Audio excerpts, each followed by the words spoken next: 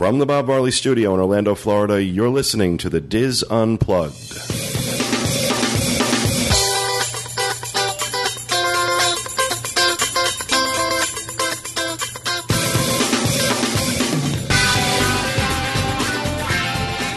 Hello and welcome to the DIS Unplugged Roundtable discussion for April 1st, 2009, an unofficial and unbiased look at all things Disney from Orlando, Florida. I'm your host, Pete Werner, joined as always by my good friends Kathy Whirling, Teresa Eccles, Corey Martin, Kevin Klose, and John Magi.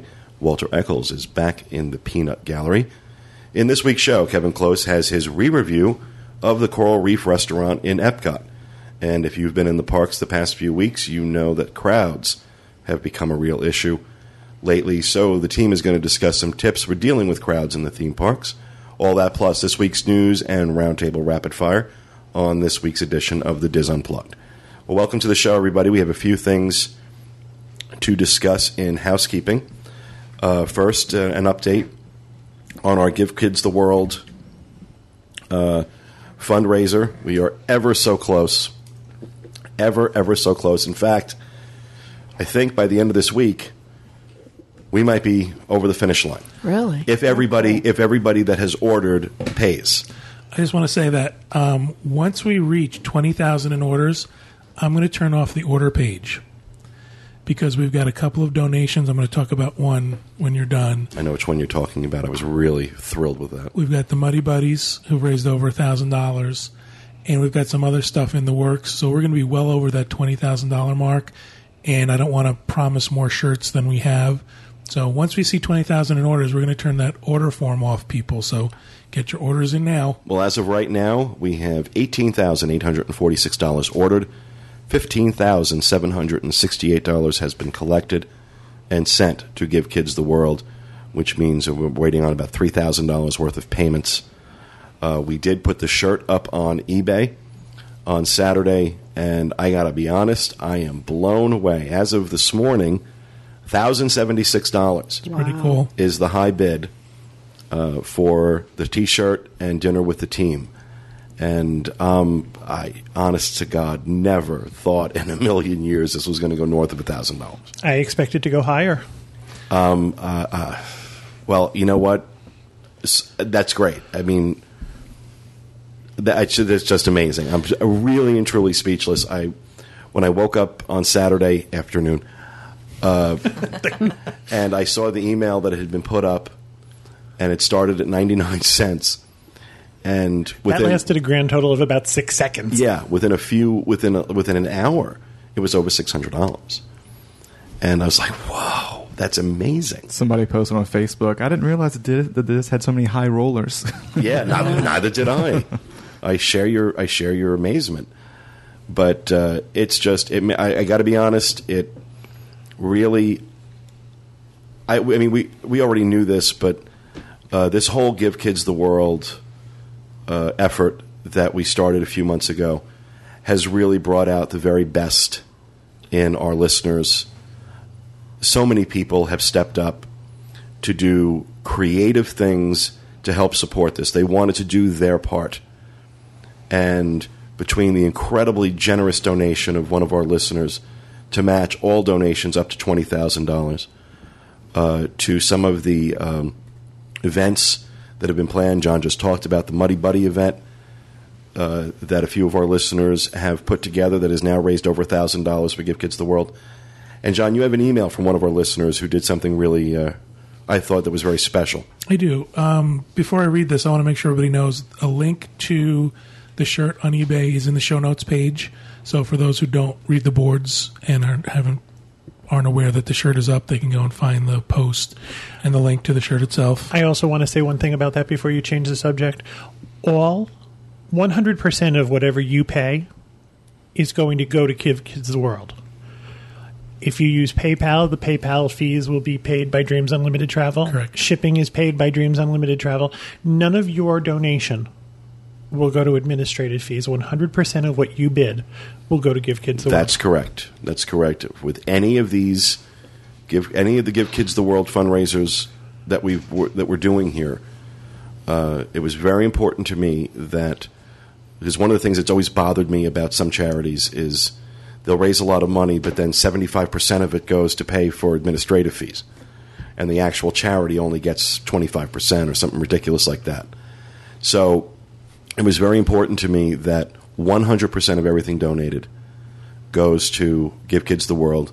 Any costs involved with doing this, from the shirts to the postage, any of that stuff is all being paid for by Dreams Unlimited Travel. That's Dreams Unlimited's donation to this effort. When we factor that in, we've donated a lot more than $20,000 right now. We're doing our part, you're doing your part, and as a result, we've raised a lot of money for an incredibly worthwhile organization that does truly does God's work, if you ask me, in terms of what they do with these kids and what they make possible for these kids. So, go ahead, John, with the email that you were going to read. This is from Perry, and he's Shasta on our boards. And let me see if I can get a timeline here. Back in February, Perry wrote to me and said he is going to participate in a bike run, and he wanted to know if he can make this into a way to raise money for Give Kids the World to support our cause.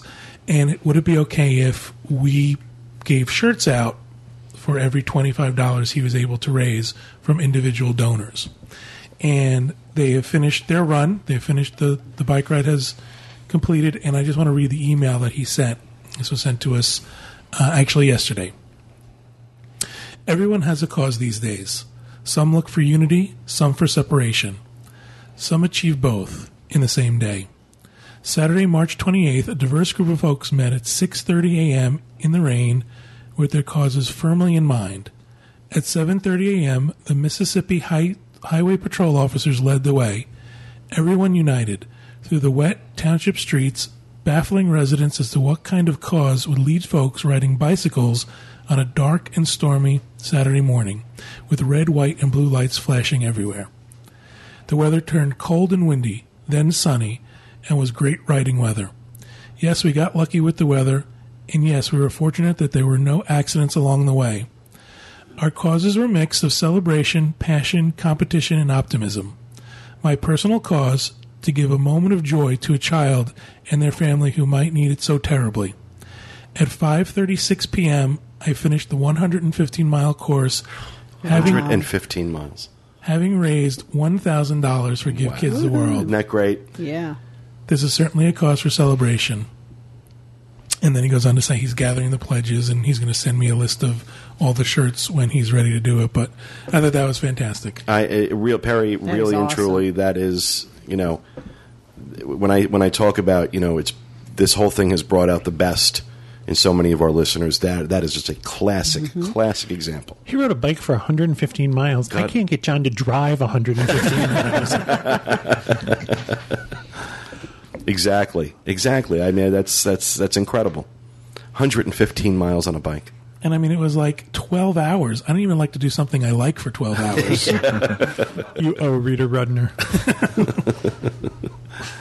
That's fantastic. Congratulations on completing that, Perry, and thank you so sincerely for your efforts to raise that money. $1,000 for Give Kids the World. Fantastic. Great. Fantastic. So also want to make sure that while we're talking about generosity of spirit and supporting very worthwhile causes, remind everybody about Deb Wills and her Avon Breast Cancer Walk, which is coming up at the beginning of May. And I have not taken a look at the tally recently. I know she's doing well with it. We're trying to promote it here and on the boards. She's promoting it in a number of other places as well. Any support you can give, any support at all that you can offer to Deb in this effort. We have a link to her donations page on our show notes page, podcast.wdwinfo.com. Of course, Deb Wills is the founder and webmaster of allears.net, another large Disney fan site. And Deb really, she does this every year. She gives a lot of herself and of her time and of her efforts, and uses her community on her site to really promote this very, very, very worthwhile cause. She's at $36,115. Wow. So she's gone up like 7,000 since the last time I looked. Her goal is 50,000, so she's 72%. She's there. She's getting there. She's getting there. So, those of you that may not have bought a shirt because you didn't feel like it, or if you did buy a shirt and have some money left over, please, please, please support Deb. She's a great lady. I know her. We're friends. We've talked many times. I can tell you unequivocally that Deb is the genuine article. She's such a great woman. She puts so much effort into things like this. It speaks volumes about who she is as a person, the way she conducts herself, both on her site and off.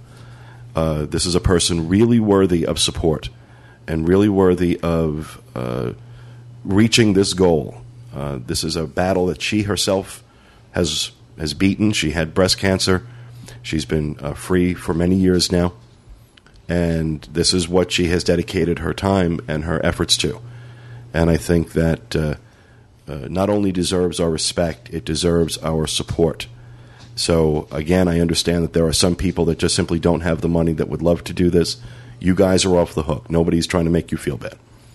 But those that do have the money, that can offer this support, it's a link to a website, enter in some information, and you're helping a really good cause. It takes 5 minutes of your time, $15, $25, $50. How many cups of coffee is that? Whatever you can spare, whatever you can donate, we really encourage you to please help Deb out. And let's do our part to help her get over that $50,000 goal she set for herself. So, all right, one other thing before that I have for housekeeping. I know some of the other guys have some housekeepings to throw in here. We will not be doing a email show this week due to some scheduling conflicts and some other issues. We're only able to do the discussion show this week. But next week, we are going to be doing a call-in show. We haven't done a call-in show in a while. So next week, in place of an email show, we're going to be doing a call-in show. The phone number, for those that don't know it, 1-866-4DIS-LIVE. And don't ask me what the numbers are. I don't know. 866-4DIS-LIVE is the phone number. We're going to be taking phone calls starting at 3 p.m. That's next Monday, April 6th, from 3 p.m. Eastern Time till probably about 4:30. Till we get tired of you. Until we get fed up with talking to you. If the lines are busy, just keep trying. The lines usually just go crazy as soon as we start taking calls. And just so you know that when you call in, you are if your call gets through, it'll ring and then automatically answer, and you'll just immediately be put on hold, and you'll actually be hearing us as we're recording the show. So that's how you'll know you got through. And just some people get confused with that. They hear us talking and they're like, hello. And we can't hear you. If you ever want to hear the bloopers reel, that's your chance. Yeah, if you ever want to hear what it sounds like before we edit, we always have to make sure to check ourselves when we know people are on hold. So, all right, that's it for me. Who else has housekeeping? I have one. Kevin? I promised the folks in chat last Wednesday night that I would read my hate mail. Oh, that's right. You got a piece of hate mail. I got some hate mail. The show's only an hour. You can't read all your hate mail. I have some email from Carlos Moore.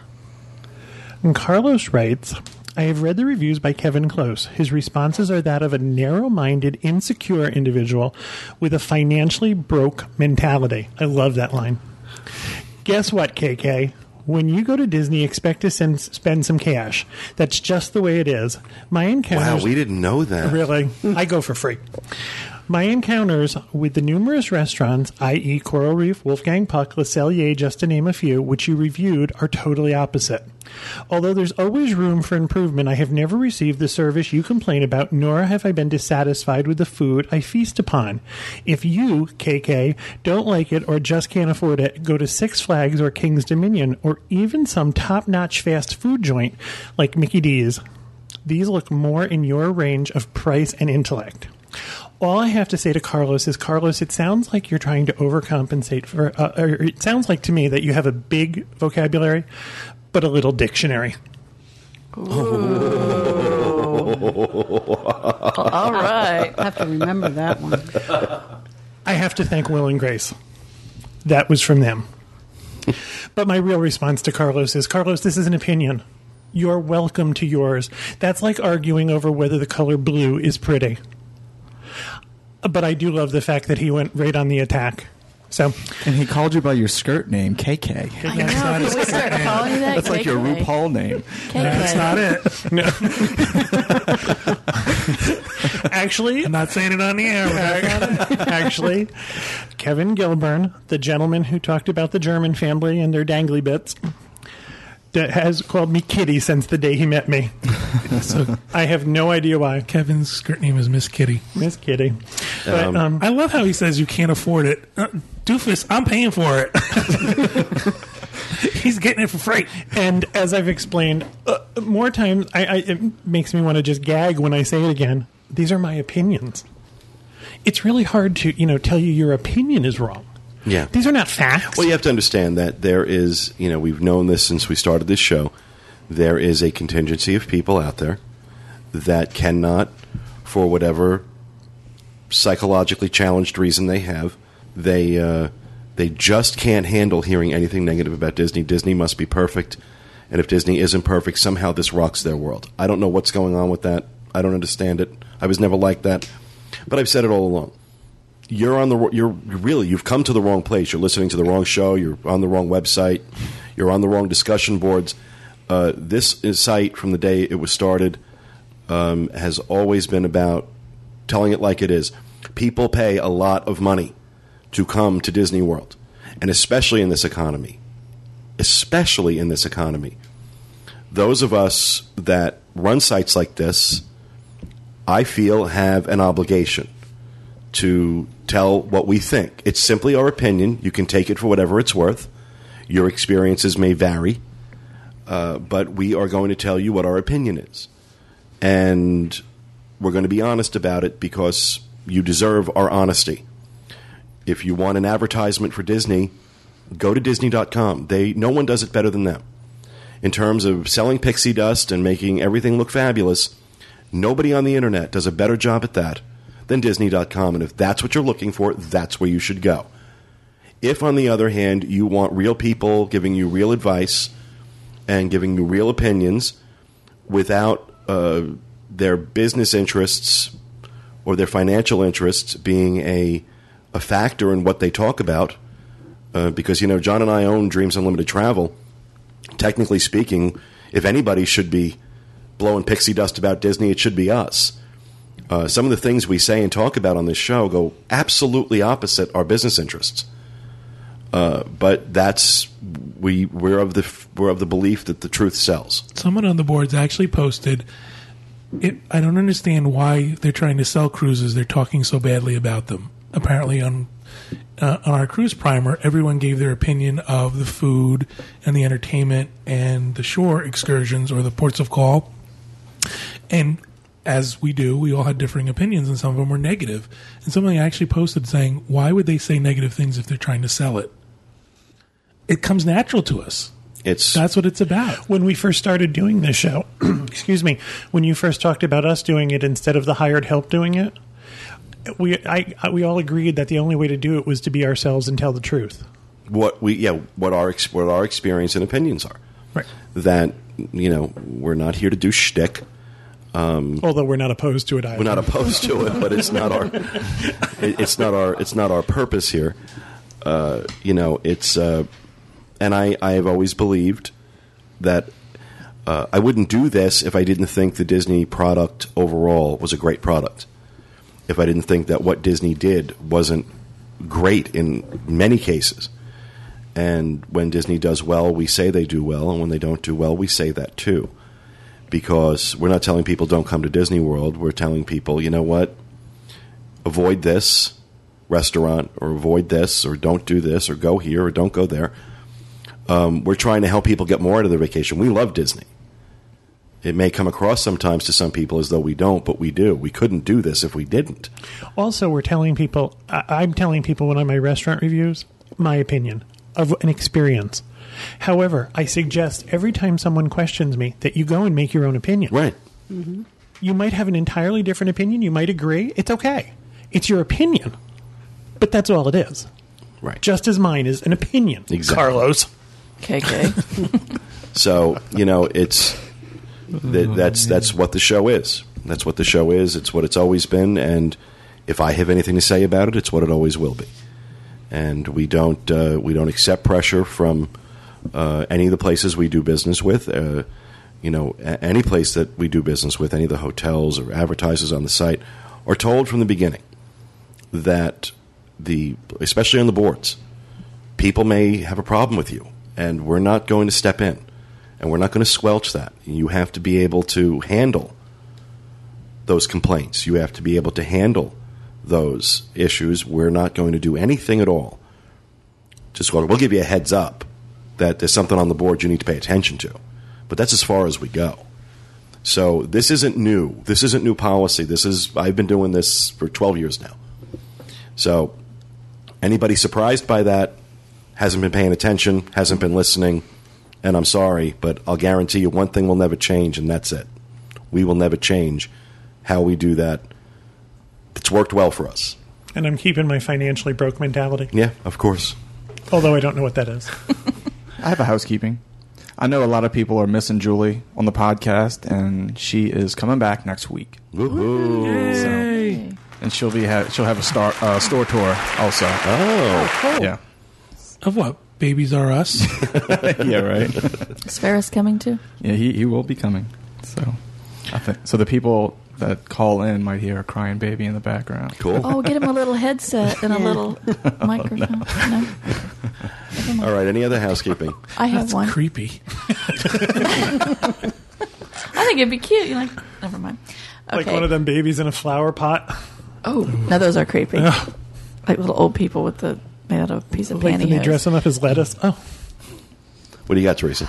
I wanted to thank Tracy. I spoke to her on the phone this morning, and she reassured me I had some cruise questions brought up about the cruise primer that y'all did. You have more cruise questions? I did. I just wanted reassurance from someone else. I'm sorry, guys. She doesn't believe us? Guess not. Well, she said something is different than you had said, that you could put a spending limit on the little Keys to the Kingdom card.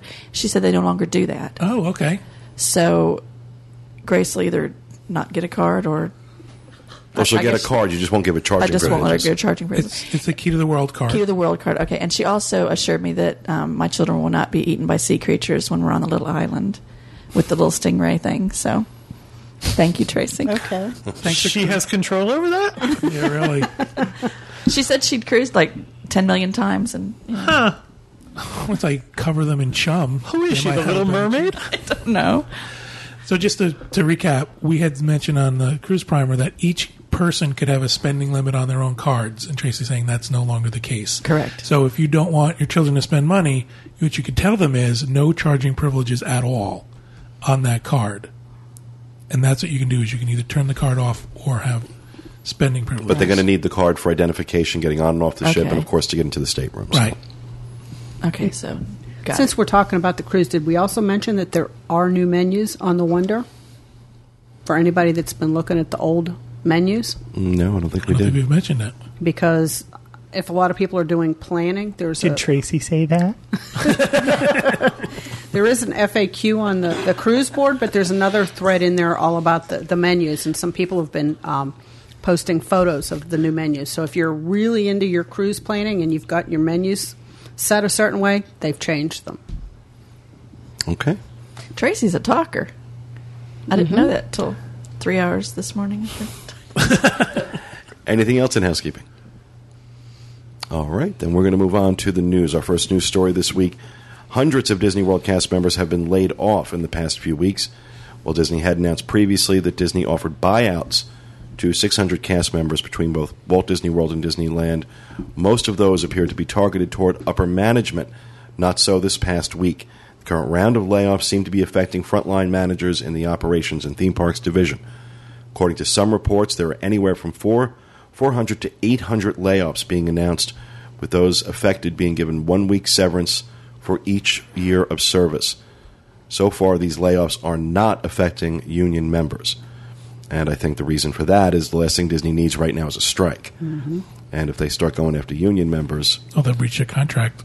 It would be difficult for them. We have some friends who are Disney cast members, and we've been getting the information. You mentioned 1 week for every year. That's up to 6 weeks.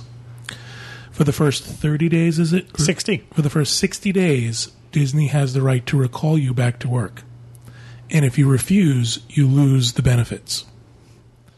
You lose that severance. So it's all very kind of sleazy, if you ask me. I disagree. On this one, I have to disagree. I think that for the number of companies right now that are simply cutting people loose with nothing at all, I think for Disney to offer this severance, they're also keeping their health insurance through for, I think, 2 months. Yes. A lot of companies aren't doing anything close to this. Disney could be like any other company and say, to heck with you, we don't need you, goodbye. We're going to talk about crowd levels in a little while. They are laying off back office employees. 6 to 800, 4 to 800 at Roughly. A time when the crowd levels are out of control. It just doesn't feel right to me. Well, I hate seeing anybody get laid off. I'm not suggesting that I think it's a good thing, but it's an economic reality, and a lot of Disney's not. It would be one thing if Disney was the only company doing this. They're not. Everybody's doing this right now, and I think by at least offering them something, it's giving them at least something to go on, to live on while they try and find alternate work. And they're being escorted out like they're criminals. I'm not going to do what everybody thinks I'm going to do. No, that's done in every single major corporation in America does that. That is not just Disney.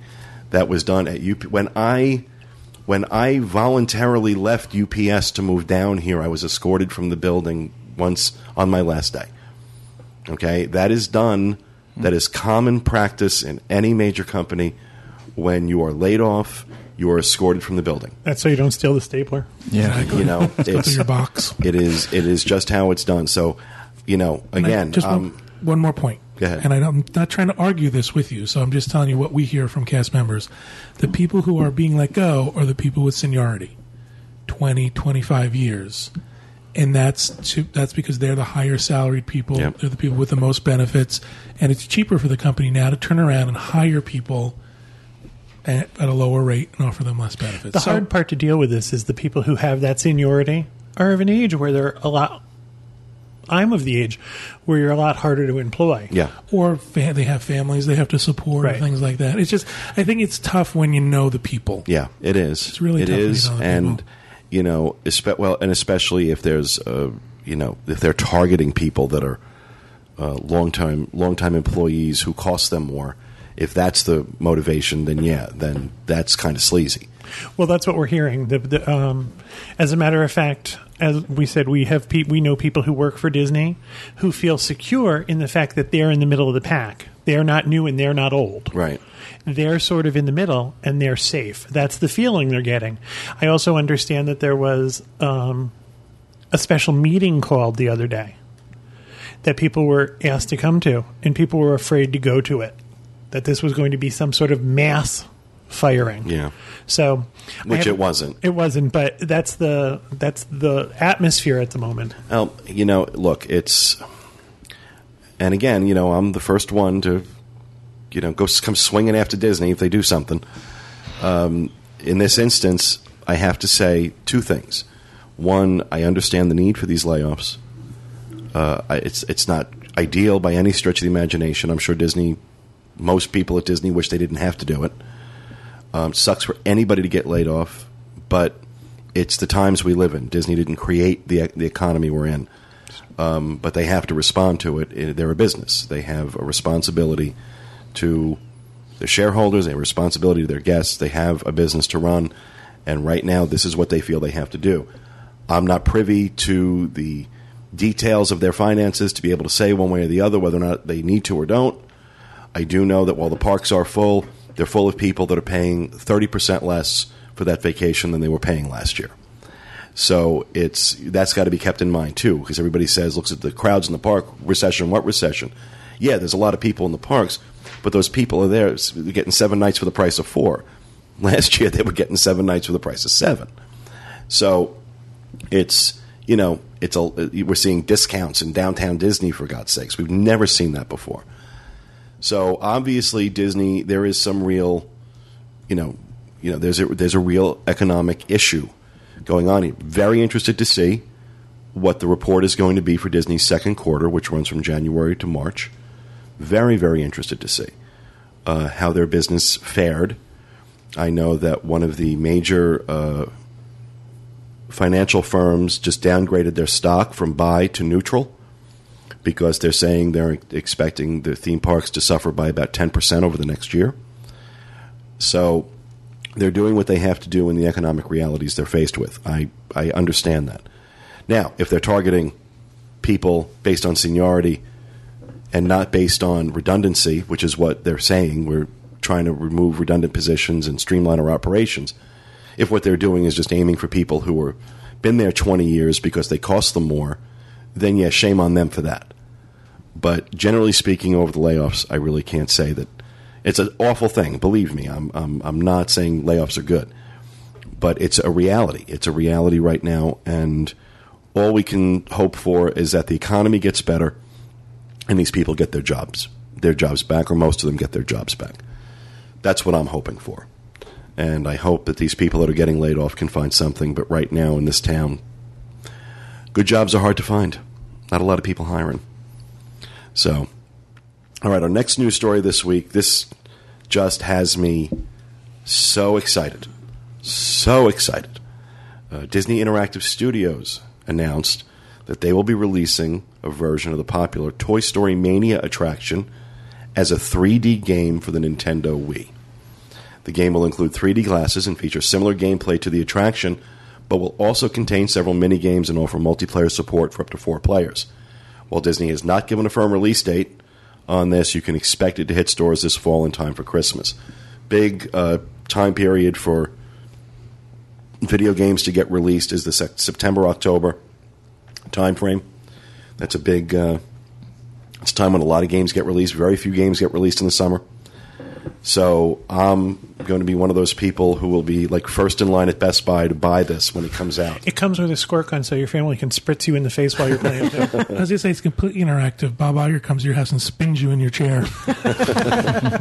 Well, I think this is brilliant. I think this is a stroke of brilliance. I think that is an attraction. Very, very, very, very, very few theme park attractions will translate well into a video game. This is definitely an exception. And if the 3D is good, because personally, I've never experienced good 3D on my television set, no matter how good my TV was. I tried watching Journey to the Center of the Earth with Has-Been Fraser. Well, he's making movies like this now.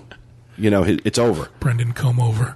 It was... The Gods and Monsters days are gone. Yeah, because this was one of the worst films I'd ever seen in my life. And then watching it in bad 3D was even worse. Because I don't go to movie theaters. But, 3D is now it's coming back. I mean, coming back in a big way. This real 3D technology that Jeffrey Katzenberg at DreamWorks has been pushing and pushing and pushing, and now you've got James Cameron and Steven Spielberg all doing films in this technology. There's a whole rush of films coming out, starting with Monsters vs. Aliens. Correct. Coming out. That's actually out now, I think. It's out, just came out. Yep.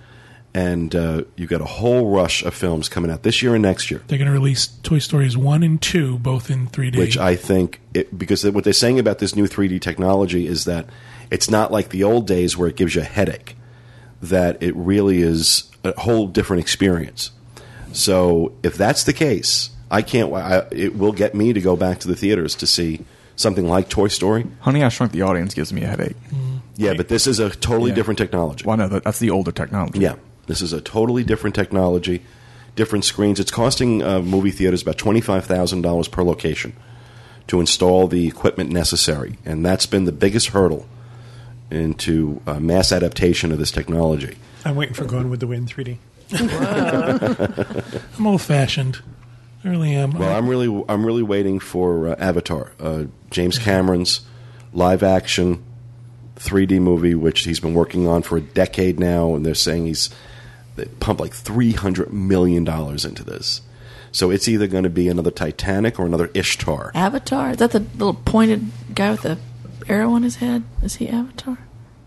Little cartoon guy? I don't know. No? Okay. I don't know. Okay. I'm just looking forward to Call it. Tracy. Yeah. I'm sure Tracy will know. I'll ask Tracy. So, but I'm very excited to see this game come out. Something to take me away from Animal Crossing.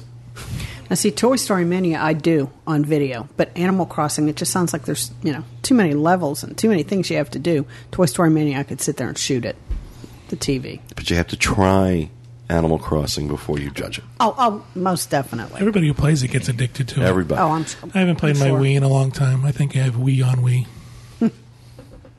Huh? You're still paying for this. You're still paying for that. I stole Kevin's joke. I have Wii on Wii. On Wii is a sort of state of ambivalence. Oh, okay. Okay. If you have to explain the joke. They make me laugh. All right, and finally this week, Disney released a free dining promotion last week for travel this fall. The promotion comes on the heels of the wildly successful 7 days for the price of 4 offer that has been running since late last year. This new offer is good for most dates, August 16th through October 3rd. You must book at least a 3-night stay with a 1-day theme park ticket. Immediate deposit is required, and you must book by June 21st, 2009. We said it was coming. We said they were probably going to do this because it works well for them in the fall. Now, is it quick service dining, though, or is it table service? Basic. It's the basic plan. We're very happy about that. We had thought it was going to be the quick service. So if you're thinking of adding quick service, you might as well add the full plan and get it for free. Yeah. Yeah. And I believe you can upgrade to deluxe dining. I think it's $32 a day per person. You're going to pay the difference between the deluxe plan and the regular plan, which is $32 a day per person and $10 for kids. And I think one of the reasons we want to focus on getting around the parks with crowds is because with all these offers being so successful, and with free dining now out, it looks to me like crowds are here for the rest of the year. Mm-hmm. And because Disney has done a brilliant job of getting people into their parks. There's no doubt about it.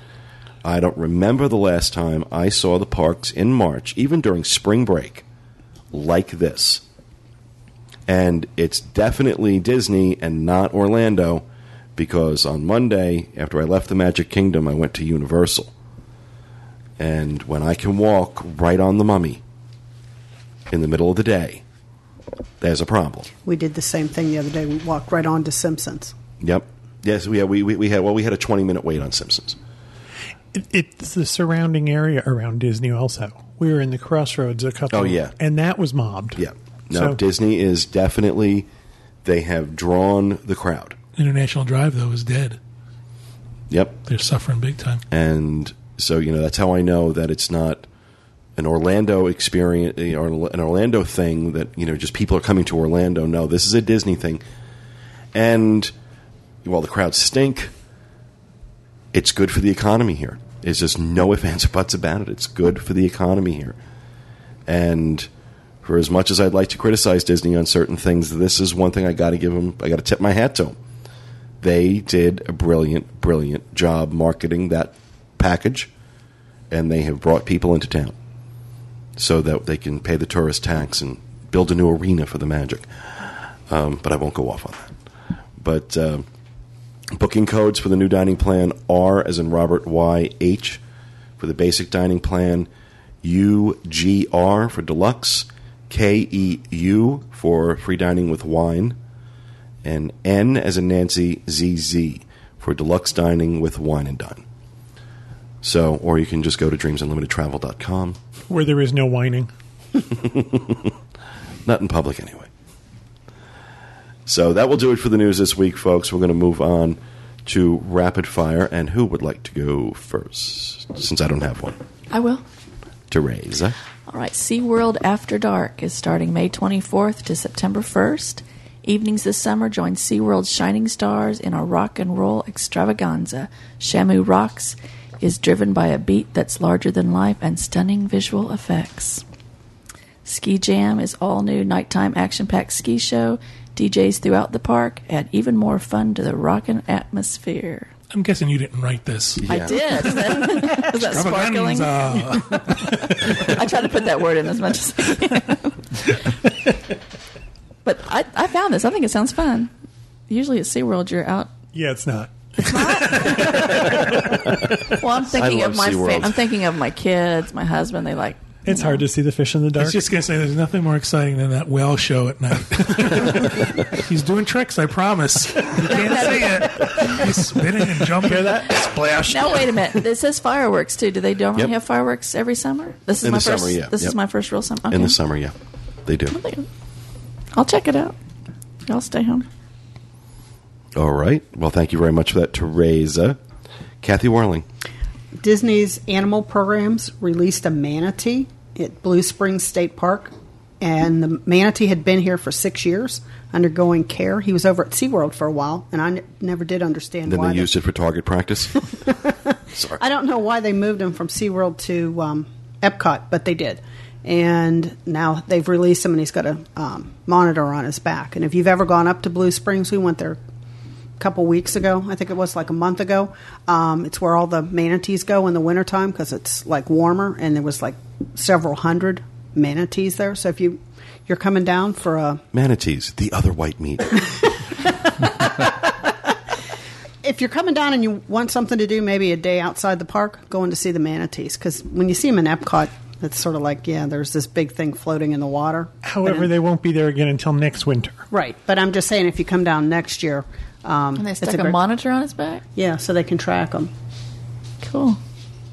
Cool. You remember the way they used to do it on Mutual of Omaha? Maybe you don't. Mutual. I remember Mutual of Omaha. Jim's wrestling the alligator? Yeah. Okay. Actually, we talked to the lady up there, and when the manatees come for their, big powwow or whatever you want to call that, when they're all up there, they have... They do come because the water's warmer. Right, they come... Manatee powwow. It's not the G8. Well, they come because the water's warmer, but they do have Manatee Con. volunteers who spend several days every week documenting the manatees, and they have pictures, and they can tell by the marks on their back, like if this manatee had been there like the year before and stuff. The lady was saying she had taken something like 900 pictures of all these manatees. So, At the powwow. Cool. yeah. Manatee Roundup.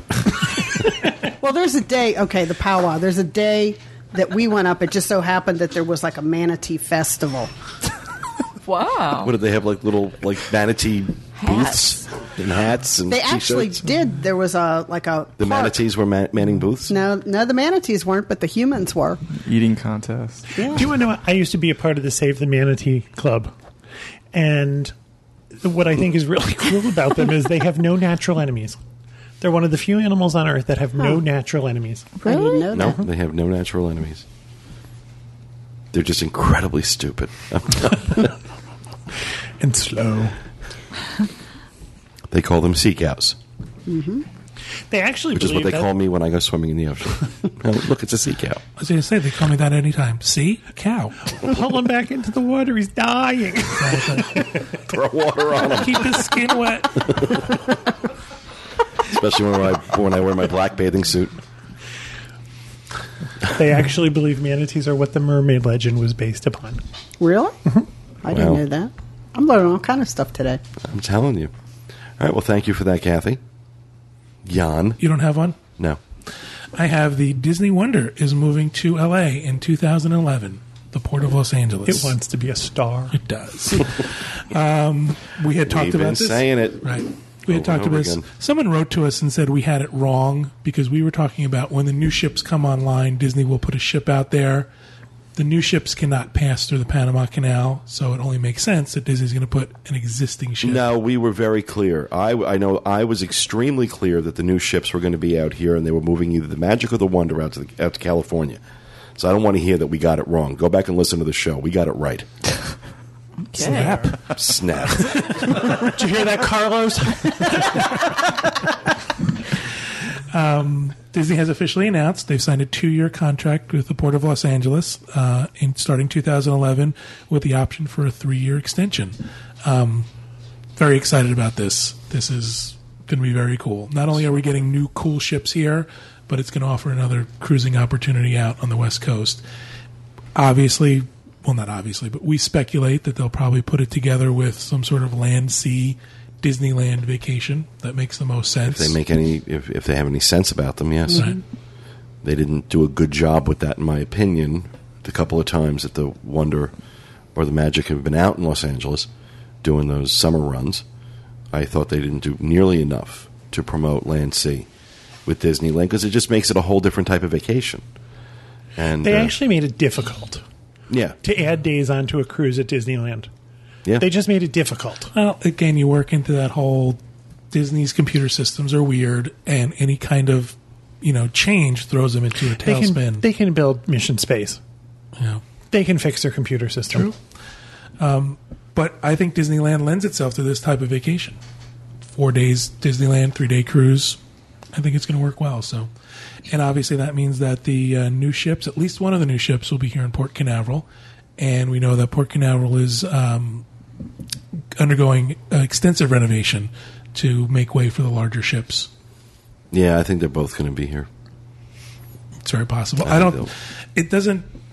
There's no reason why it shouldn't be here. I mean, the dock is used, only a couple days a week, so there's the docking spaces available, and there's places for it to go, and people are excited about it. So they could easily make longer cruises out of Port Canaveral and still. I think the Freedom is coming here at that time also. Right.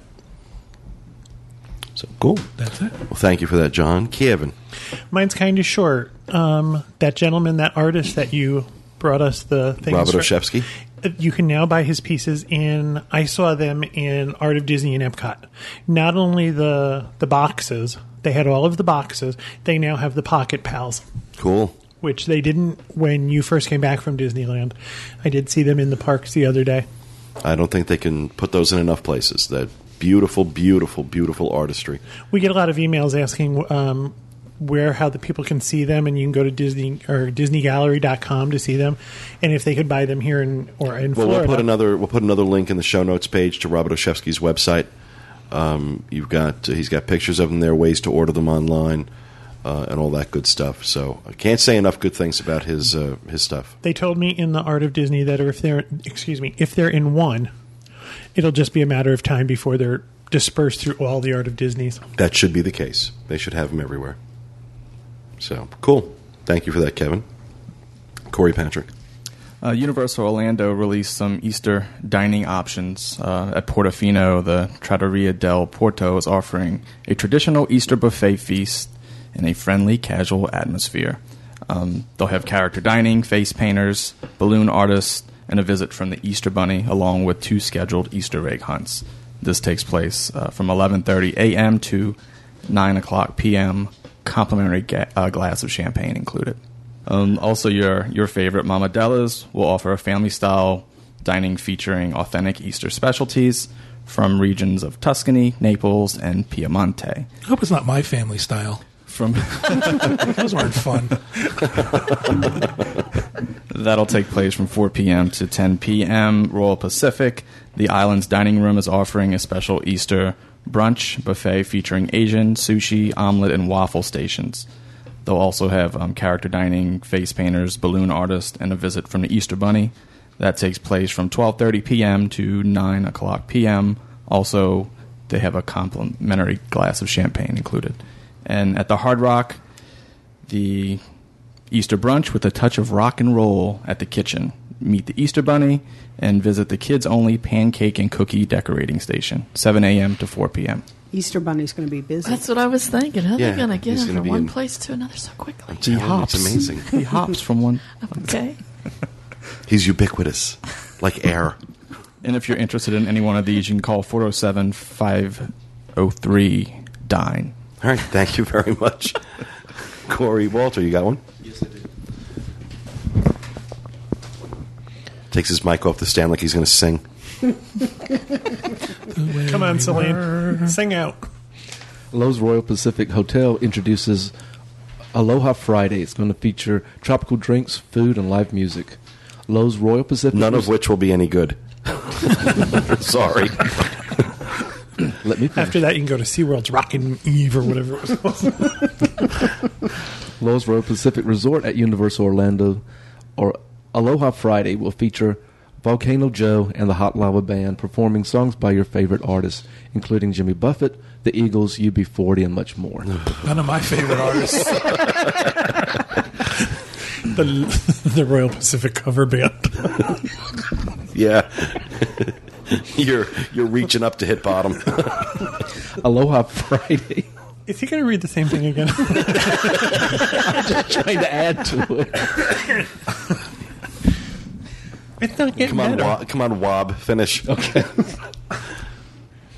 Aloha Friday is a Lowe's Royal Pacific Resort special party. Kick back and relax in a tropical paradise and celebrate the weekend with your favorite Hawaiian shirt or dress.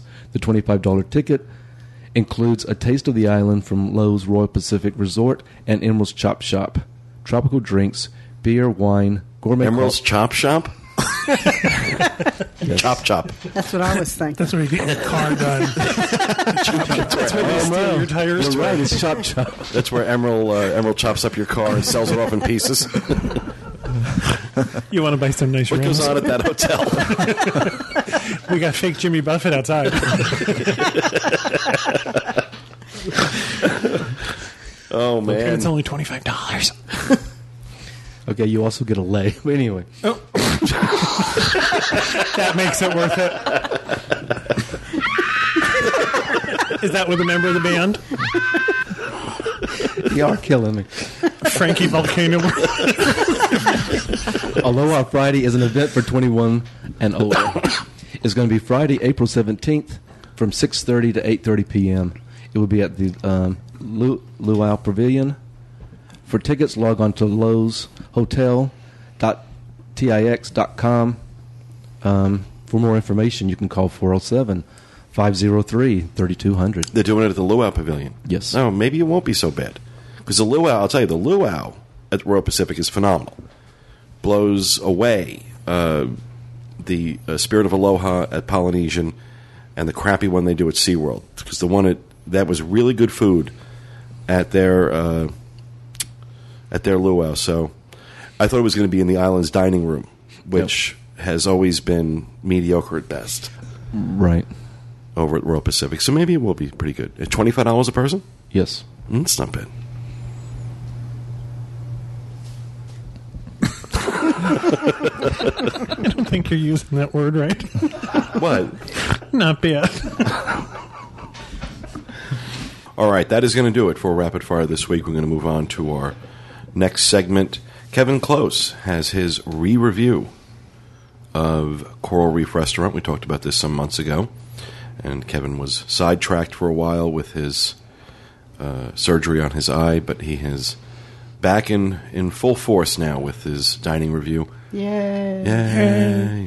I think Coral Reef was the first restaurant I really reviewed for the DIS. Yeah, you're correct. And it was a debacle. It was the sad little crab cake. It is. It's probably the most quoted thing I've ever said. We went back, and I tried to approach this with a completely open mind. And as I walked in, I was trying to see this as if I've never been there. This is my first time visiting this restaurant. And, excuse me, I find the Coral Reef Restaurant odd in that most of the other restaurants in Epcot have a podium outside and a greeter where there's someone answering your questions. I find the entrance to the Coral Reef a little hidden. It's really tucked back behind the attraction. There's a little small sign, I'm going to guess 4 feet by 4 feet, on the opposite side in the grass. And there's nobody outside. When you look at the restaurant, there is a very small sign outside the restaurant, but it's almost invisible from 100 feet back, and there are these forbidding glass doors, these dark glass doors. So unless you've got a park map or it's your destination, I don't think most people would even know it was there. I think probably some of the restaurants get business just by people walking by them. This is not the kind of place that gets a lot of foot traffic unless you're going there, because there's no other reason. There's not even a restroom back there. So I tried to approach it in that way, and I thought, what would I think of this restaurant if this was my first trip here? And I thought, I would probably be kind of turned off by it. It's not at all welcoming. It's not at all visible. So I think that they could do a better job with that. Now, as you go inside the restaurant, it's not at all welcoming. Everything is done in cool, under-the-sea colors, and I understand that. But you have to walk a ways until you get to a podium. And the walls, in my opinion, have a very 70s feel to them. They're kind of plastic laminate kind of thing, and I just don't see anything appealing about the restaurant. We were greeted differently this time. Actually, we were greeted, which is different. And we were given a beeper and, again, asked to wait. When we were shown to our table, I'm going to guess the restaurant was about half full. And I'm not sure I understand the reason. We weren't the only people waiting. And why you're given a beeper to wait in a restaurant that's half full. I don't understand that. I understand that servers get backed up and they don't want you to sit and wait and stuff like that. Our server was there within seconds of us sitting down. The menu is different from the last time I was there. I don't know when the menu changed, but it is different. And while we were sitting and waiting, they brought us 2 loaves of crusty bread, some butter, and some that ubiquitous olive oil and balsamic vinegar that pretty much every place gives you these days. The bread was good, I have to say. The appetizers, there are 7 appetizers. They range in price from $16.99 for an appetizer to $6.99. John and I, again, we order more food when the two of us go out to do a review, just so we can get a bigger sampling. We ordered something called the appetizer for 2, which is seared scallops with a cauliflower foam with black truffle vinaigrette, the sea and land, which is grilled shrimp with cucumber salad, and a braised beef tenderloin skewer with creamy polenta and a taste of our creamy lobster soup. This appetizer is $16.99. You get 2 scallops, 2 shrimp, a piece of beef as big as most people's pinky, and 2 little tiny demi-tasse cups with lobster soup in it. I'm talking a tablespoon of lobster soup. I'm going to guess you get 4 ounces of food for $17. It's, in my opinion, wildly overpriced. The sea scallops were cooked very well. However, they came on cauliflower foam. I don't... What is cauliflower foam? It's actually cauliflower spit, from what I can gather. I mean, I like cauliflower, but I can't... Excellent question. It's foam that tastes like cauliflower. Is it like mashed potato? No. Like the foam you would get on top of a cappuccino, but it tastes like cauliflower. Oh, like the scum on the top of the water when you're boiling cauliflower? Or the jacuzzi. You know that foam that forms on the top? And too many children have been in it. Right. Did you eat the foam? Yeah. The lobster you're talking about, I'm looking at the photo now. It looks like an espresso cup, almost. A demi-tasse cup, an espresso cup. Okay. Yeah. Oh, and we say it's smaller than a regular shot glass. Right. That's how much soup you got. I put a fork in the picture so you can get a general idea. What's that little bloody red thing on there? That's the beef. That is the beef. The sea and land are 2 grilled shrimp with cucumber salad and then the barbecue beef tenderloin. The barbecue beef tenderloin, we split it, is literally a single bite for 2 people. There's no way to get 2 bites out of it. It's a bite of beef and a shrimp. The creamy lobster soup, again, you get about a tablespoon, and the soup is good. Not great, but good. John really enjoyed the cucumber salad underneath the sea and land. So you can take from if you think that's enough food for you for $17, I strongly recommend. The fact that they suggest that it's an appetizer for two is laughable, in my opinion. John ordered the shrimp and lobster cake. This is served over Napa cabbage slaw with a sweet and sour Vietnamese vinaigrette. This is mostly shrimp. They've tried to make it looks like a small pancake. I found it a little... Well, first of all, we sent the first one back. The first one came out of the refrigerator cold. I actually asked her, I said, is this supposed to be a cold appetizer? And she said, no. I said, it's actually ice cold in the middle. And she immediately took it away. I have to say, she was great. Our server was great. She snapped it up, and I mean, within seconds, I got another one. Have you ever eaten something fried where the oil wasn't hot enough to begin with, and it quickly absorbs the oil, so it sort of stays greasy? Yeah. This was... It was a greasy, and it was mostly shrimp, so it had a very rich taste. I didn't really get any lobster from it. Now, I do have to say, the Napa cabbage slaw underneath with the sweet and sour Vietnamese dressing was excellent. It was at this point, after we had the appetizer for two, and John was trying this, that we thought the person who's in charge of the sort of secondary characteristics of the meal should really be in charge of the main meal. There's some creativity and some flavor added to these things. There's a theme going on where the accompaniments were better than the meal itself. Exactly. We also ordered a bowl of curry corn chowder. I had to order it because it was so different from the rest of the menu. The menu is based on a seafood. It's a seafood restaurant for all intents and purposes. And this is curry corn chowder. And I thought, okay, this is a nod to people who are vegetarians or don't eat seafood. However, it has applewood smoked bacon in it. So I'm not quite sure why this was on the menu.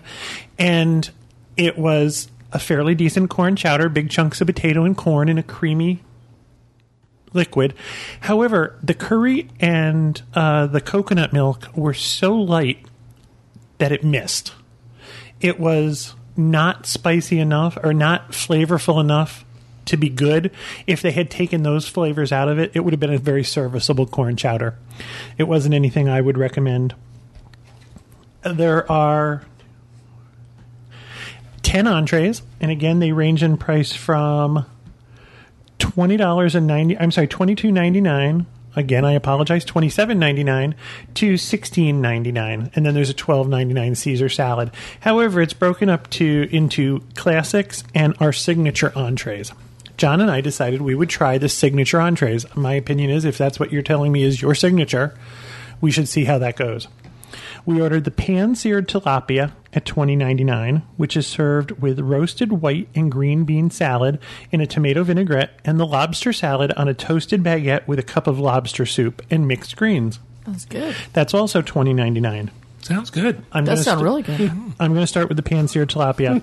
This was the most basic preparation you can imagine for about 4 ounces of fish. It was seared in a pan. It needed salt. It needed lemon. You needed to dress this puppy up by yourself. It had very little flavor. I can't say that it was cooked incorrectly. It just was bland. It was just a piece of seared fish. However, the white and green bean salad underneath was spectacular. And we said, if by chance we happened back in here, I would ask if I could make an entree out of that. It was the little tiny French green beans, the haricot vert, and white beans in a mixed salad or mixed green salad with a vinaigrette. We both enjoyed it very much. And if we hadn't ordered other things, I might go back and ask for a second helping of that, order a second helping. It was that good. Again, this is a $21 entree. And I just think to myself, 4 ounces of fish for $21 is a lot. Our second entree was the lobster salad, which is listed as being on a toasted baguette with a cup of lobster soup. This was an ice cream-sized scoop of what they said was lobster salad. I could not find any lobster taste in this at all. I said to John, will you test this and see if it's tuna fish?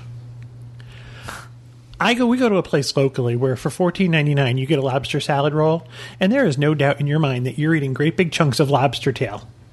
There is none of that. This is the lobster meat. That isn't the good stuff. It had the color and consistency of tuna. And not even good tuna. You know, it was like, I like my tuna with a hint of dolphin, and it didn't even have that in it. It describes it as being on a toasted baguette. We got 2 little toast points that had been toasted at one time. You know when you put bread in the microwave to heat it up? If you don't eat it within 6 seconds after you take it out, it becomes the bottom of your shoe. Yeah. That's what this was. It was almost impossible to bite through it. Now, what happened was when we started this, and you've all heard me talk about this before, I said to our server, I have trouble with that word, I keep wanting to go waitress. I said to our server, I want to order our appetizers first. And she said, well, as long as I'm here, let me take your entree order. I said, here's the deal. If you bring my entree with my appetizer, I'm not accepting it. I just want you to know that up front. She said, not a problem. We'll handle that. The kitchen's terrific. Needless to say, our appetizers and our entree came at the same time. Unbelievable. After telling her, I said to her... That's what happened to us in California. I told her, I said, I don't want this. I also don't want you to take this back and put it under a heat lamp. I expect you to make fresh entrees. Well, we got shown, because I got microwave toast points. This is a $21 item, and it's what they're listing as their signature entree. I cannot recommend either one of these. If you're going to go in there and you're starving, and you happen into this dark cavern by accident, stumble across the restaurant, I suggest you order the roasted white and green bean salad and tomato vinaigrette. That and the Napa cabbage slaw under the shrimp and lobster cake were the only thing that I thought were flavorful and good tasting and well seasoned and worth eating. Now, we moved on to dessert, and we ordered their signature. And I hear the people on the boards rave about this dessert. It's something called the chocolate wave. It's served with raspberries for $7.99. This is a chocolate cake. It's like a chocolate muffin, but more cake-like, served upside down with a white chocolate filling in the middle. It was served with some fresh raspberries and some whipped cream. In all honesty, it was good. It was warm. It was tasty. And in all the desserts at Disney are this price. I thought this was a good deal. I thought it was very good. John ordered something called the Bailey's and Jack Daniel Mousse. It comes in a coffee cup, a clear glass coffee cup, and it's 3 layers. There's a layer of Bailey's mousse, there's a layer of Jack Daniel's mousse, and then there's a chocolate ganache on top with some whipped cream. And they stick... they call it a chocolate cigar. A chocolate cigar. If you've ever bought cookies in the Pepperidge Farm aisle, it's a pirouette. Oh. And it's stuck in there like a coffee stirrer, so it's presented as this after-dinner coffee. Again, it's $7.99, and we thought it was terrific. Really flavorful, really tasty. Lunch for the 2 of us was $99.76. Wow. Oh. Now, well, then again, you ordered more food than we could have done away with a soup. Exactly. That's the whole point. Is when we look back, we think, well, we kind of overordered, but we really didn't. Even if we got away from the appetizer for 2, that takes $17 off. Right. Then you'd have to drop it down to 88. No, what's 17 from 100? 83. Why do you go these places when you can't afford it? Isn't that what Charlie Because I'm financially and mentally bankrupt. It almost hurts to pay that amount. It's almost like you get the bill and you think to yourself, in this economy... And nobody having a glass of wine. Nothing. There wasn't even a soft drink included there. It was 2 glasses of ice water. Okay. The tabletops here are stainless steel. The decor, it's very, very loud in there. First of all, you have these plastic walls, and then one whole wall of the restaurant is big sheets of, I don't know if it's plexiglass or glass, whatever separates you from the fish. So there's not even fabric to soak up the sound. So the noise is just bouncing off the walls in there. We were sitting, however wide a regular dining table is across from each other, and literally had to yell to hear each other. It was that loud in there. I can only assume that it seems to me that we talk about every once in a while Disney's arrogance. It seems to me that there was very little thought put into our food, except for whoever was responsible for the secondary items, they were terrific. I don't have anything to complain about there. All of it was fresh. All of it was good. However, the main courses were not anything that I would recommend you run out and go to. And you pair that with this sort of foreboding entrance. And I think to myself, this could be a destination. This could be so good that people want to go into the park to go there. Mm-hmm. And that's just, and you're charging those prices. I don't understand why it's not brought up to speed. The draw of this restaurant is the giant aquarium, and you get to see cool stuff. You get to see sharks go by, and this is over by Nemo in that area, mm-hmm. right? Okay. In that same building, yeah. And stingrays. So I can absolutely see where people would want to go and experience that, but you can see those same things on the other side right. in the exhibit without spending $100 for lunch. And that's just for two. If you had a family of four, right. That's a lot of money for lunch. The other thing that amazed us, one of the things that John and I look for is when you watch tables be cleared. I think most people, when they go out to dinner, eat what they order. It's amazing for us to watch the amount of food that goes back. And the dishes in this restaurant, we're going back more than half full. So I don't know that I'm the only one who thinks that this wasn't very good. I get a lot of people who say to me, but you know what? My kids want to eat there. My kids want to see this. We have to have something for my kids to do while they eat. Well, then that's what you're paying for. You're paying your children to be entertained. I don't understand that. You're at Disney World. I think children, you're already being entertained. But it's just, there are a lot better ways to spend your money. Mm. You could go to the Land Pavilion and go to the Sunshine Seasons, mm-hmm. and feed a family of four for half that price and come away with a better experience. That's my opinion. Carlos. Yeah, the Seasons, that's where we ate. Seasons, yeah. Yeah, so our family of five was 65. See, now, it's funny, you talk about Seasons. Disney has done something extraordinary, in my opinion, with Seasons. They have taken good, relatively healthy food and made it fast food. That, you can feed a family for $10 to $15 a person for lunch or dinner, get really decent food, whether it's the chicken, the rotisserie chicken, the rotisserie pork, the sandwiches, the salads, the Asian food station. And why isn't every food court on Disney property like that? Why not just say, okay, you know what? We can do this. Let's do it everywhere, like they do with everything else. Why can't they recreate that? But, as far as the Coral Reef goes, that has been a troubled location for as long as I've been doing this. I've been doing this for 12 years.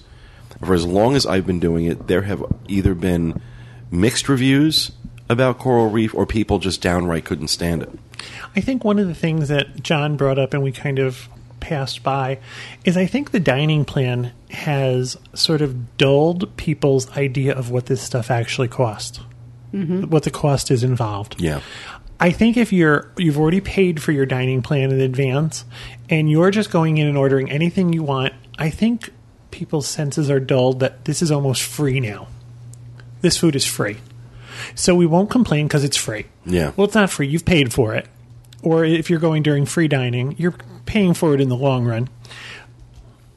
And I think people are more accepting of mediocrity when they feel that it's free. It's kind of like the old thing when you have a charge card. It's not like you're really paying for something. Right.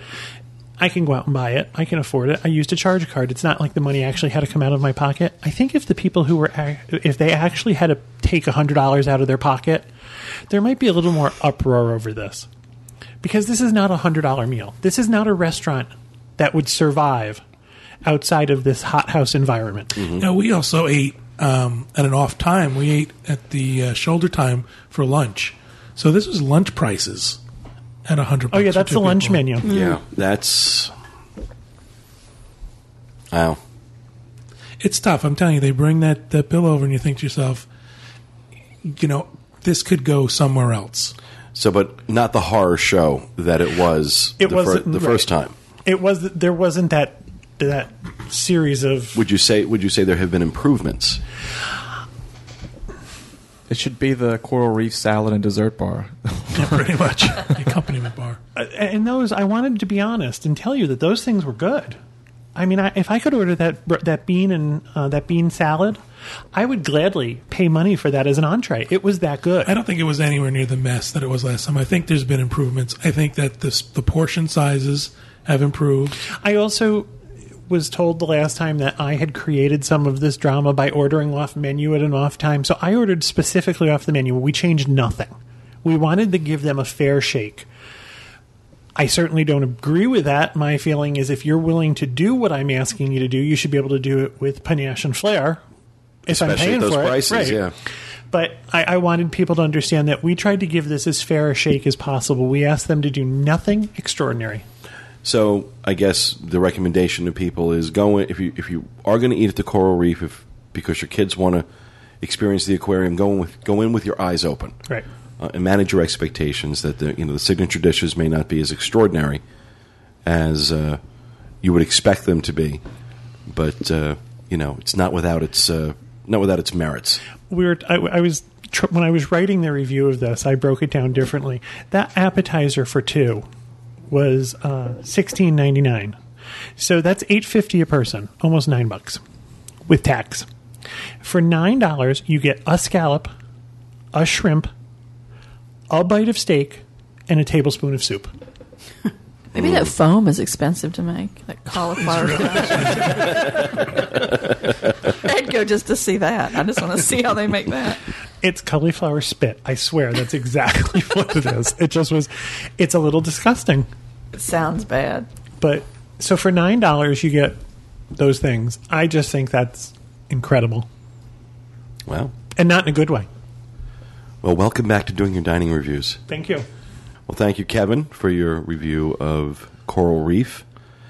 All right, our next segment we're going to discuss the crowds at Walt Disney World. As if you have been to the parks in the last few weeks, you know that Disney's promotions for 7 nights for the price of 4 have worked and have put people into the parks. The last few times I have been in the parks, it has been, even in Epcot, which normally is a park that really absorbs its crowds well, it has been really packed. Now, I have to say this, though. I have to say this in all fairness, that, yeah, it's crowded.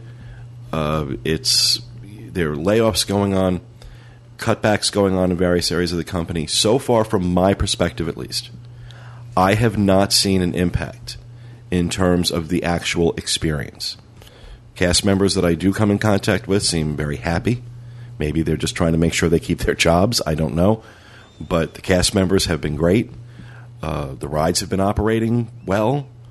The lines are long, but that's going to come with being crowded. Now, from what we're hearing on our boards and from other sources, that this is not going away anytime soon. You may have a few periods between now and October, November, where there will be some lulls. But for the most part, keep in mind that these packages right now between the 7 for 4, which just ended, and the free dining promotion, these are for travel through the beginning of October.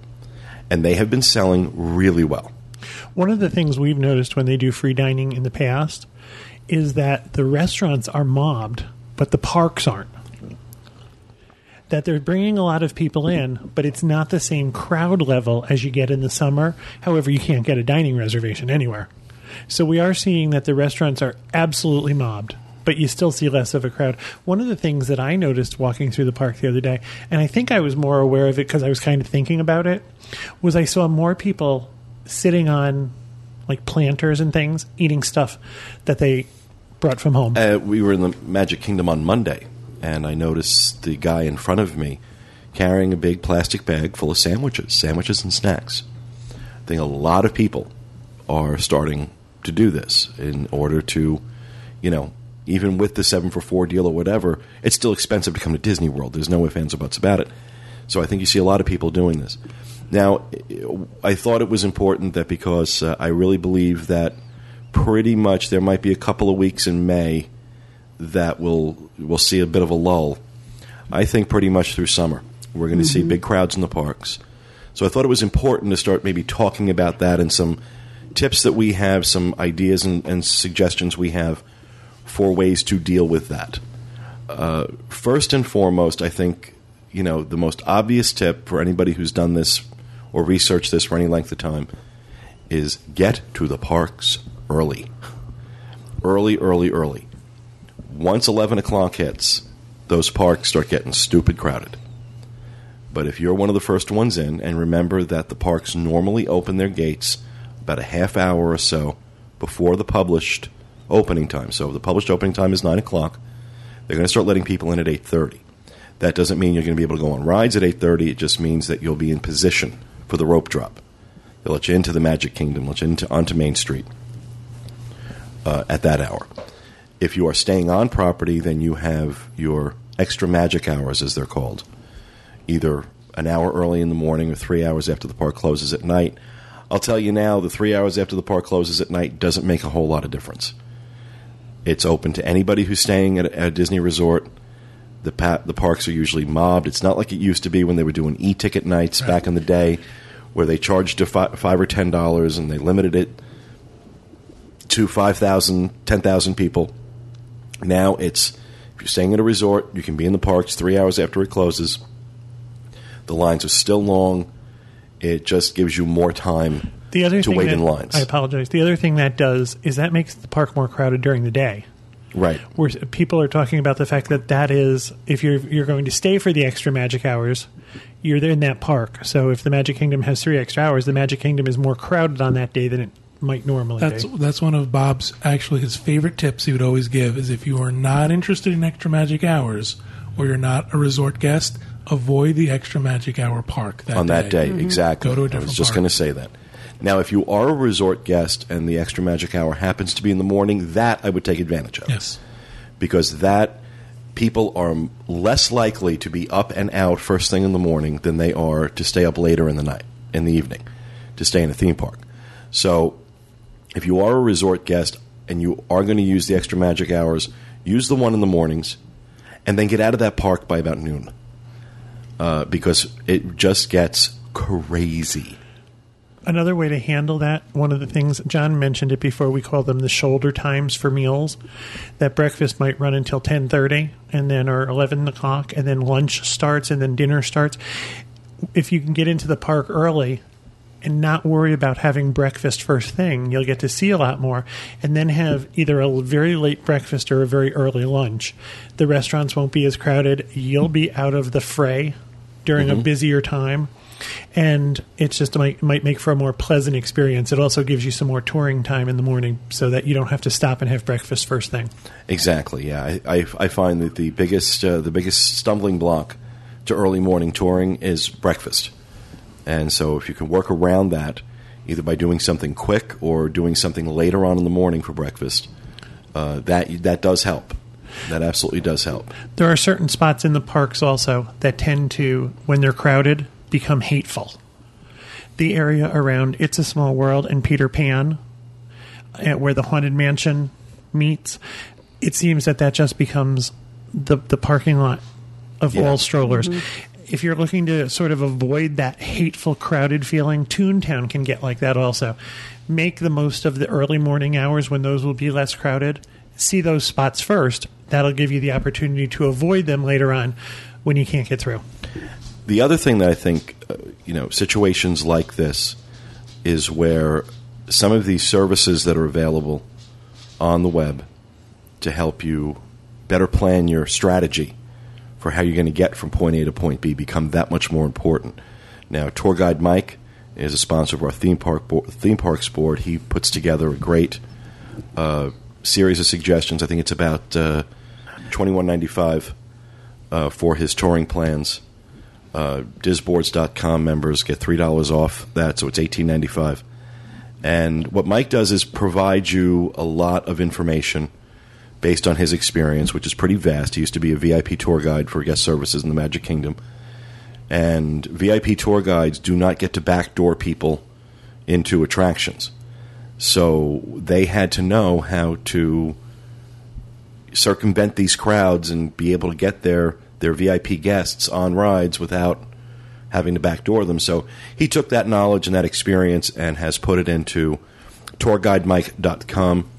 Go through the link on at disboards.com on the theme parks board for your $3 off. And he provides you a lot of his tips and information. Very, very thorough. It's definitely for the researcher. If you're a researcher, it is definitely a great option. There are a few other options. Another website, touringplans.com, which is run by the folks who do the unofficial guide to Walt Disney World, Bob Sellinger and Len Testa. And I'm not sure what touringplans.com is charging right now, but they basically, you fill in some information, and they provide a touring plan for you based on the tips and information provided in their guidebooks. Another one that I talked about a few weeks ago when we did the Disneyland show is ridemax.com. And ridemax.com provides information, similar to the other two, on how to get around the parks. Of course, my preference is that you use Tour Guide Mike, as he's a sponsor of the site, and those corporate sponsors help keep those boards running. If you people like the search function, the new search function on the boards that we just added, we can do stuff like that because of sponsors like Tour Guide Mike. So it's one way to show that you support the site. I want to make sure I give everybody a number of options, the most popular options that we find on our boards, which are Tour Guide Mike, touringplans.com, and ridemax.com. And with RideMax, it's actually an application you download. I used it out in Disneyland. I have not used the Disney World one, so I can't speak to that. But I have used the Disneyland one, and I can say it was very good. It was very, very good. It was very easy. You answer a few simple questions, and it provides you a real direct schedule of when to hit what rides. And it takes these crowd patterns into account. Now, as I mentioned, I have a financial relationship with Tour Guide Mike. I do not have a financial relationship with either touringplans.com or with ridemax.com, but I wanted to make sure resources like those are extremely important because it gives you more information. And this is not information that everybody else in the park has. You've got so many people that go into those parks. It just astounds me in this day and age with the availability of the internet, the number of people that still go into the parks with no plan, that they come to Disney World and think that they're going to have some kind of existential experience in these parks, and that's just crazy talk. It's just crazy talk. You have to have, even when it's not crowded, you should have a plan. But then, on the other hand, you've got the people who over-plan their trips. And get a little carried away. Quick, kids, run! It's 10:16. Where should we be? It's Splash Mountain. We're 2 minutes late. I have family that's a casual Disney visitor. They would never think of doing something this advanced, and then are disappointed when the lines are 2 hours long. Right. But there are people out there who are not quite as obsessed as us. His aunt and uncle come with their grandkids, and they crack me up. They call the week before. They like to be here the week between Christmas and New Year's. They call the week before and say, "What can you get us?" as far as a room or as a discount. And we have voodoo dolls of them at home. Really. And then they get to the parks and they call us up and say, "Well, we can't get on anything. There's a 4-hour wait for Soarin'." And it's like, duh. Yeah, and unfortunately, especially in a scenario like we're in now, which is a very unusual situation. I mean, the economy has conspired to have Disney release all these special discounts and deep discounts, which have filled the parks in a way that they're not normally filled at this time of the year.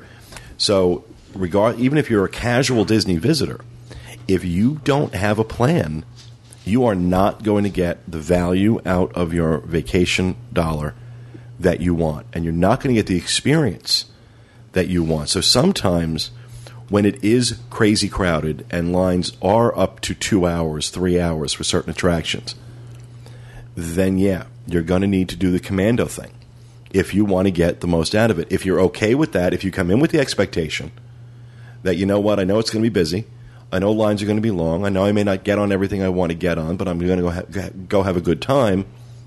Then you're okay. One of the first things I learned when I was doing research when we first started coming down here is when you go into a park, don't go to the first attraction right as you come through the gate, because that's where everybody goes. Like, take Spaceship Earth, for example.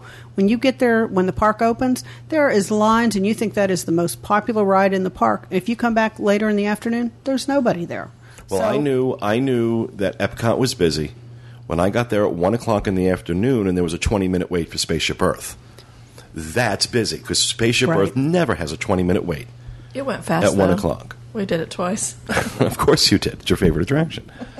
And, then there's also the Fast Pass strategy, which Tour Guide Mike, touringplans.com, and RideMax are all going to implement, are going to tell you about. Utilizing Fast Pass, learning how to properly utilize Fast Pass. These are things, I'm not going to go into all the different ways. It's on our boards. It's on these other sites I just mentioned. But utilizing Fast Pass to get around some of these crowds, is a critical component.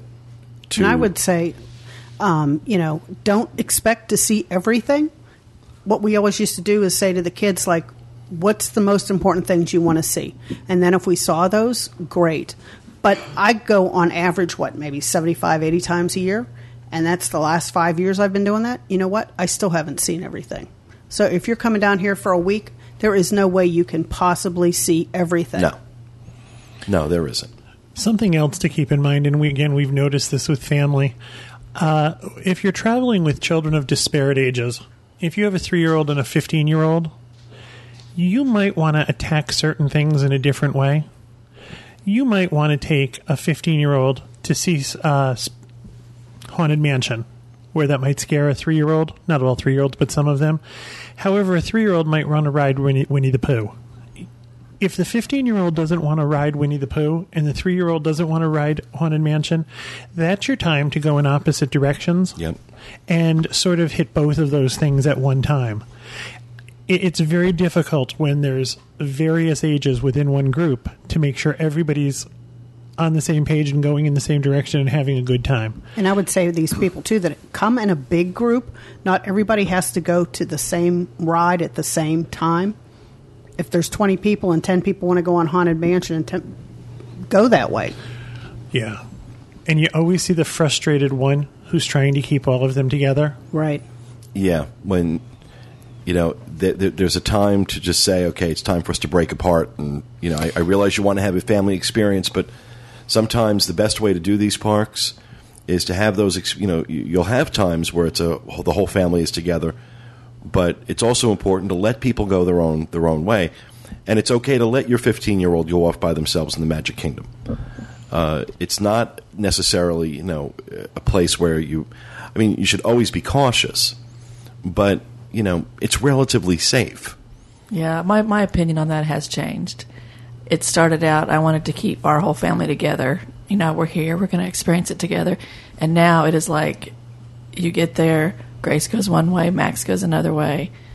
I stay with Stella, obviously. Pick a place she's to 7. meet. That's right, pick a place to meet. Keep your phone up, and let's have a good time. We give that advice to everybody. Pick a place to meet, and don't pick someplace like the front of the castle. Everybody picks the front of the castle. It's hard to get past that, though, when you're with your kids, because you want it to be the family experience, but it doesn't work out that way. Because someone's always mad or ticked off that you're standing in line for a ride they don't want to be Small World on. 3 million times with your 7-year-old, which I don't mind doing, but Max may not enjoy it. Or Grace, they're off, they're gone.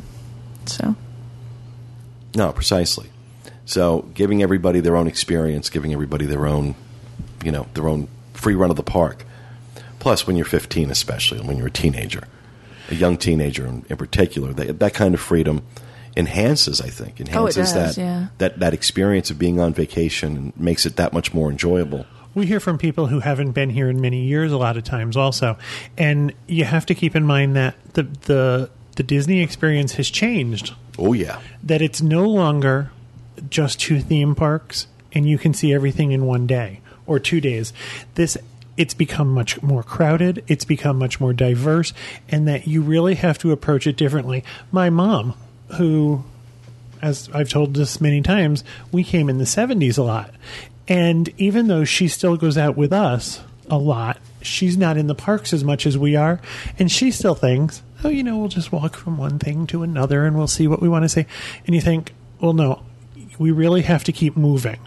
So it's a different experience than it used to be. That's it. It is different. Plus, everybody's got their cell phone, so it's easy. It's easier to find your people when you're done instead of wondering where your child is. And wandering around the park looking for them. Yeah. It's much better. Remember the days of the walkie-talkies, and everybody had walkie-talkies in the park? We tried that on a cruise ship one time. I think one of ours is just off the coast of St. Martin. Because you have to share the channels with other people. And inevitably, I got somebody who wasn't speaking English. We were on a ship with about 700 young ladies. I don't know that I'm going to pronounce this right, who were celebrating their quinceañera. Okay. And it was the most frustrating thing I think I've ever done. Kevin K. Kevin K. Turn to channel 7.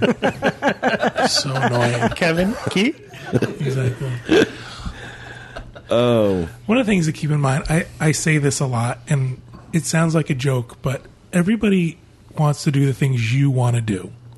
So keep that in mind. Everybody wants to do Soarin'. Everybody wants to do those big attractions.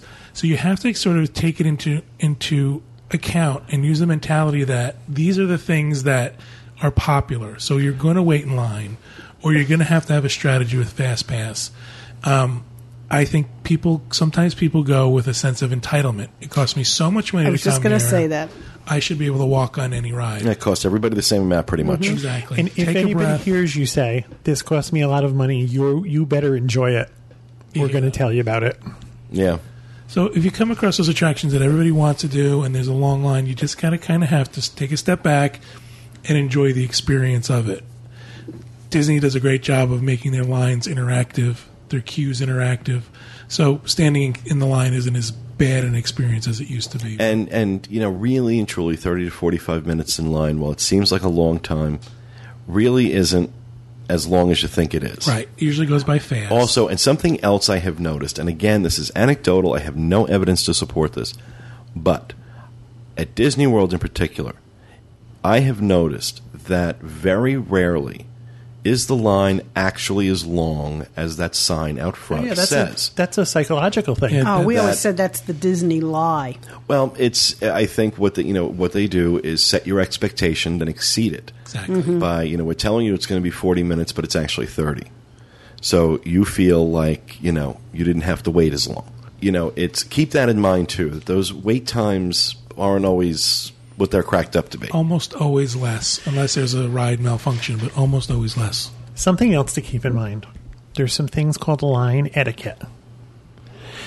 Having one person get in line and saving a place for 7 other people... It's not okay. It's going to annoy the people behind you.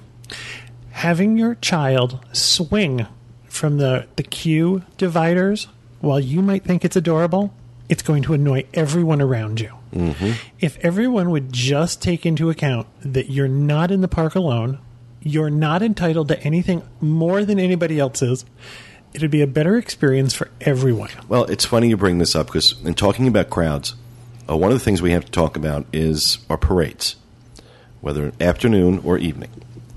And especially during crowded times. Like, for example, last week we were in the Magic Kingdom to see Spectral Magic and Wishes. And people started getting spots on Main Street 2.5 hours before Spectral Magic started. And I'm not talking about 1 or 2. I'm talking about they were, from about 2.5 hours before Spectra, from about 5:30. Spectra was at 8 that night. From about 5:30, you started seeing people stake out. By 6:30, all of the prime spots were gone. By 7:30, it was about 10 people deep.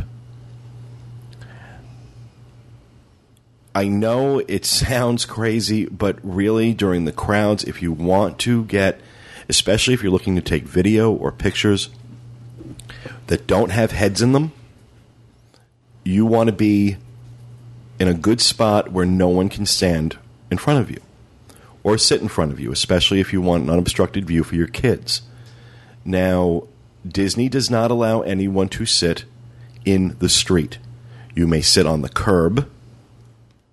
If you're on Main Street, you may sit on the sidewalk up to the drain around the hub, around Cinderella Castle, but you cannot sit in the street. And I mention this because I know this, and I have my spot where I like to go for these parades, especially if I'm videotaping. I'm not going to tell them, but I have my spot that I like to be at. And Walter and I and my friend Gina got to this spot, I would say probably around 6 o'clock. And we were prepared to wait. I knew it was a crowded day at the park. I knew if I wanted my spot and to be able to videotape Spectro Magic, which will go up with this show, if I wanted to be able to videotape Spectro Magic, that I needed to, get my spot early. And I did. And people came, after us, and everybody was good. I have to say, everybody was good. Everybody had their spot, understood. They got there after us. I noticed there were some younger children behind us, and I knew I was going to be standing to videotape, so I had said to the parents, if you want to let your kids sit in front of us, I've got no problem with that. I think that's only right. If you're an adult, you're going to be able to see over those kids. Those kids are not going to block your view. You can be generous and let those kids stand in front of you. Be aware of who's behind you. Try and, not be obnoxious. It's 7:45, 15 minutes to Spectro Magic.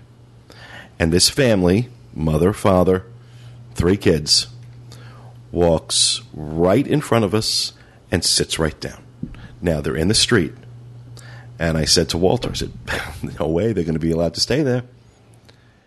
And I'm like, I wasn't going to say anything initially because I knew I didn't have to say anything, that within a matter of minutes, one of the parade people was going to come up and say, you have to move. Well, what this family wanted to do was move back into our spot. That was not going to happen. We weren't having it. And I said to the cast member, I said, listen, they just sat down here. I have been standing here for 2 hours holding this spot. If they want to watch this parade, they have to go somewhere else. The idea that you're going to be able to just walk up to this parade, any parade, and sit in front of somebody that's been waiting for 2 hours, you have a right to speak up and say something. Well, yeah, because they're like, we'll just scoot back. Because you talk about line etiquette. Well, there's parade etiquette, too. I also think there's reserving a spot etiquette when there's one person that's trying to stake out 12 feet of spot. They put one stroll over here, and then 12 feet, they put another stroll, and they start laying shirts from one stroll. And this is one person. It's like, where's the rest of your family? I think... you can't reserve a whole block. If you need to hold a spot for a couple of people that are running to the bathroom, that's one thing. But if you're trying to reserve an entire block for your family that's on Splash Mountain, no. If you do not want to sit for 2 hours and reserve your spot, plan on watching the parade from back by the Hall of Presidents, the riverboat, any part of Frontierland. That whole strip, the parade goes right by there. It's the exact same parade, and it's far less crowded than Main Street. Because the idea is you don't have the castle behind you. Right. And Main Street, keep moving. If you're not inside that rope. Yep. Oh, my gosh. We were there for Spectro Magic, and Stella... we just had to keep moving because there was no place to go. Yeah. Keep moving. If you think you want to watch Spectro Magic from above the parade, on the top by the train station, we suggest you start staking out your spot around noon. Really? Mm-hmm. Oh. Get there very early. But how do you keep a kid happy while you dangle them off the balcony while you're waiting? We've tried staking out our spot early, but candy, hot dogs, Valium. These are all things that work for Pete. There's those little trinket pushers too. They kind of try to sell you kids everything. When people jump roping out in front and all, but one of my favorite things to do is, as Kevin and I will leave a park, we'll just start standing in front of a family that has been sitting there for 5 hours. This is a good spot, and we'll stay there for a few minutes, and then we'll move on. Oh, you're lovely. I tried to explain this once before. We've actually figured out a system for somebody who's sitting in a wheelchair, and I tried to explain it. I don't know if I'm going to be able to do it again. You have to figure out which direction the parade is coming from. Right. If it's headed up Main Street towards the castle, or if it's coming from Frontierland and going to end at the firehouse.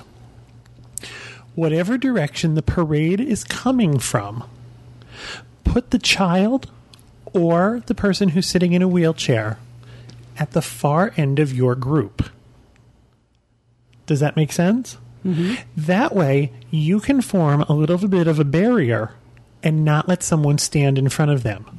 If you put them at the end of your group, closest to where the parade is coming from, someone is going to invariably stand directly next to them, and they're going to spend their entire time trying to crane around them, crane their neck to see the people coming. Oh, I see what you're saying. Put them at the far end of the group in the direction the parade is coming from. You can form a barrier, have the kids, adults sit on the ground, and then the person in the wheelchair or the smallest child can then see the parade coming towards them. It works. Trust me. Do you have any hints or tips for the father that wants to put the kid up on their shoulders? Don't do it. Teaser. Because, I don't care. I understand that the kids need to see the parade, but there's a lot of adults that need to see it, too. And when you have that father up in front with the kid on their shoulders, there's a lot of people that can't see the parade now. My only request is if you're going to do that from the beginning. Don't throw the kid up on your shoulder at the last minute. Right. Because I've already staked out my view of how I'm going to see things, and all of a sudden kids go up on people's shoulders. If I see there's a kid on a father's shoulders, I'll go around them. But yeah, I've had that when I'm over there trying to take pictures, and I'm like, oh, I've got the perfect spot, and then all of a sudden the father puts the kid up, and then, if you give one of those, I'm famous for like my eye rolls, and they'll just like look, and I'm like, well, I've been here for 2 hours. Take the 100-pound child off your shoulders. Yeah. Or I'll go to Kevin. Come on, up on my shoulders. People around this all freak out. Keep in mind that the cast members are just doing their job. If you have your child stand on the garbage can, they're going to tell you to move. Right. Can't stand in the flower beds. Can't hang from the trees. Right. So, for their safety. And I realize that for those of you who are seasoned veterans to Walt Disney World, everything we just talked about is like, duh. But this is for those people who don't know how to navigate crowds, because we have plenty of them listening. And, between using our site, using our boards, using many of the other resources that are available on the web, it really is necessary. If you plan on traveling to Disney pretty much between now and October, I would suggest you have a strong strategy in place for dealing with crowds. Worst case scenario, it's not that crowded when you get there, and you're good. But that you can adjust to on the fly. You cannot adjust the other way. Planning for very few crowds or very low crowds, getting there and finding out that everything's got a 2-hour wait. You're not going to have the time to do your research. Do your research. Know where you want to go. Know when you want to go there. Know what parks you want to hit early in the morning. Know what attractions you want to hit early in the morning.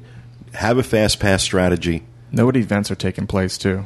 Exactly. If there's a second showing of anything, the second showing will almost always be less crowded. And I would say pack a little patience. And what we also used to pack with us is a little bit of gratitude. Think of all the people who would like to go to Disney, who can't go to Disney.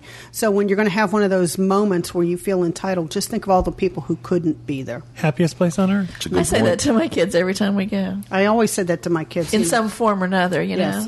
I deal with the people on the boards a lot, and I think to myself every time I walk into the park, do you know how many people would just give anything to trade places with you right now? So you have to go I say that to people all the time, that when I go to the park and like when I post pictures, I do it for all the people who can't be here. And people go, oh, you're just saying that. You're just rubbing it in. I can't tell you how much I appreciated when people went to Disney when I lived in Pennsylvania and they'd post a picture or they'd tell a story and put it up on the DIS. I was hungry for that kind of information. And now that I can turn it around and give it to somebody, I'm grateful every time I go into the park. The Mother Teresa of the podcast. Stop. God forbid someone say something nice, right? I do it for me. It's all for me. Something else to keep in mind. It's going to get hot fast. Yeah, it's already hot. Well, that's going to be another discussion about how to beat the heat. But because crowds and heat together, Two of Because my there's favorite nothing better things. than sweaty strangers. Reminds me of the 80s.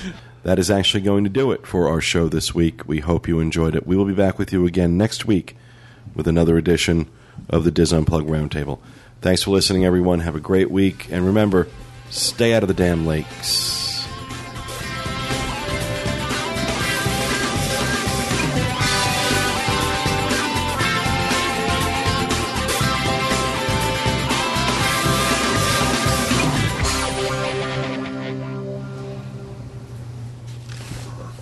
You're going to have to re-record the beginning.